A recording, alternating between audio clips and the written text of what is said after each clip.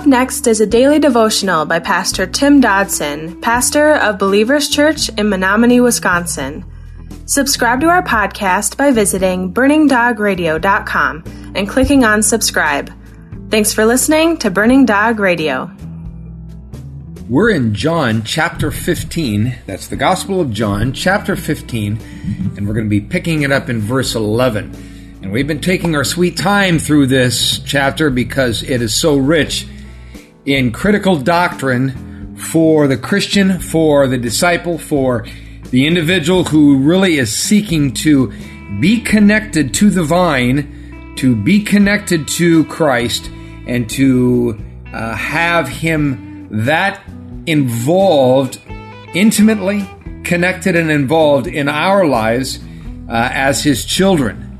And so as we pick it up in verse 11 today, we read, I have spoken these things to you, this is Jesus speaking, that my joy may remain in you, and that your joy may be made full. Again, I have spoken all these things to you, Jesus is saying, so that my joy may remain in you, and that your joy will be full. Now, please note that all that Jesus has said in this chapter thus far is anything but dictatorial.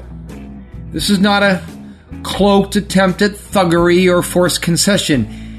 It is rather because out of His limitless love, He desires that we could experience our joy in its fullness. Meaning, this direction is because He wants us to be joyous and fulfilled and complete, even in this life. Now, please don't misunderstand. This is not for His benefit, though He takes joy in this, but we're not doing it for His benefit. He's not seeking us to do this for His benefit. We don't make Jesus or God the Father whole and complete by anything on our action. I mean, He needs nothing. Psalms 50 verse 12 tells us, if I were hungry, this is God speaking, I would not tell you, for the world is mine and all that is in it. So the proof of this truth is clear today, even in the practical realm. We need only to observe the results in those who reject this passage. When we do not obey, when we do not abide in obedience, but attempt to cheat the system, if you will, there is clearly a deep unhappiness and unrest in that individual. Therefore, their joy is not full. How about yours today? Is your joy full? Verse 12 says, this is my commandment, that you love one another even as I have loved you. This is my commandment. Now take note of that, because clearly this is not His suggestion, nor is it even just His desire. It is His command. And Jesus is calling His disciples, and is effectively calling us at the same time, to love one another. But what does that really look like? Thankfully, Jesus didn't leave us to flail about in some ambiguous puddle, nor was He going to allow us to slide out of the accountability and the responsibility of this edict by claiming we didn't understand what He meant. We are called not only to love each other, but Jesus went so far as to explain how we are to love. We are to love as Jesus loved us.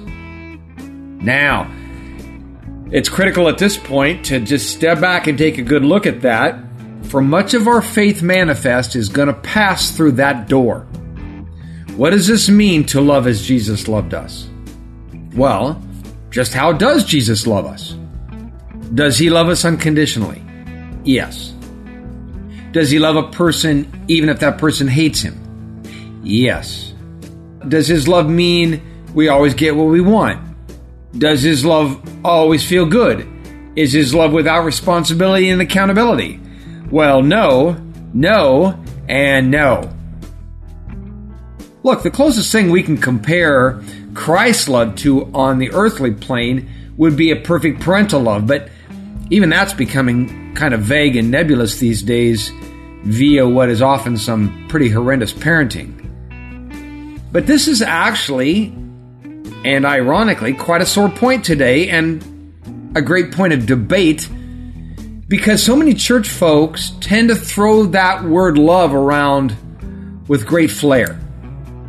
We've arrived at a point in our age where such love is no longer an actual practice,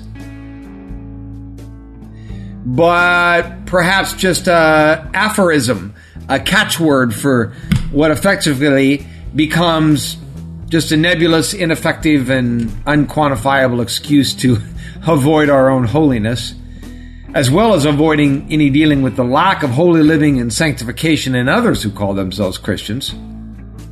I mean, we're so quick to say, hey, don't judge me, you're just supposed to love me and that's all. Of course, to which I am quick to counter, I am loving you. If I didn't love you, I'd just simply let you march on down the road to hell. Many of us truthfully cannot love as Christ loves because we really don't know, nor have we ever experienced Christ's love at all. So the result of all of this is that when people are called into question on sinful behavior, they can get strangely upset with you for not being loving.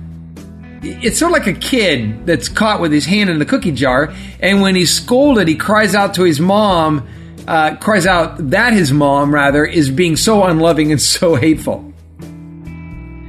That kind of love is not love at all. It's simply lazy self-love that wants everyone to like them at the cost of perhaps another individual's eternal soul. If you think that is Jesus' love, my friend, you have never experienced Jesus' love, you do not know Him, and your salvation status is certainly called into great concern today. If you think Jesus' love is like our human love, you've never experienced the true love of Jesus. Then there are even those who, on the extreme end of this, can be actually vicious in their actions towards others. I mean, they are proactive in the practice of dividing and gossip and lying and going out of their way to hurt others, yet they still call themselves Christians. And if you want to read more about that, you need to read 2 Timothy 3. These are the kind of people who refuse God's word, which call us to not only love, but it also calls us to mediation, to face-to-face discussion and restoration when we have disagreements. So, in other words, I can just cut out 3/4 of my Bible and say that I'm loving, but that's not the love that's prescribed throughout and the entirety of Scripture. What a shame such behavior is, because, it's such a picture in front of an unbelieving world. 1 Corinthians 3:3 says, "For you are still fleshly, for insofar as there is jealousy, strife, factions among you, aren't you fleshly? And don't you walk in the ways of men?" Verse 13 says, "Greater love has no one than someone laid down his life for his friends."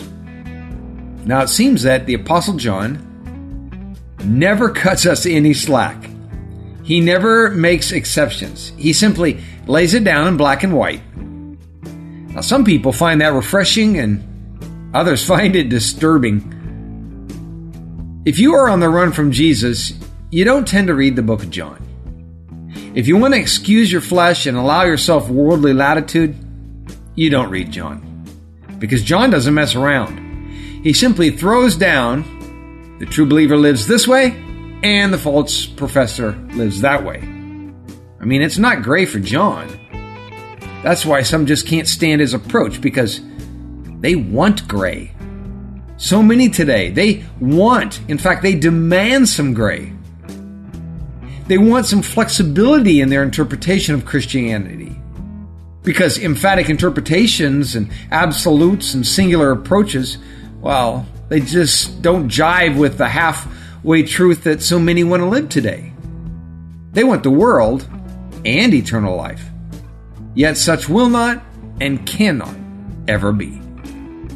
Look, the fact is today, Jesus' friends love each other. Period.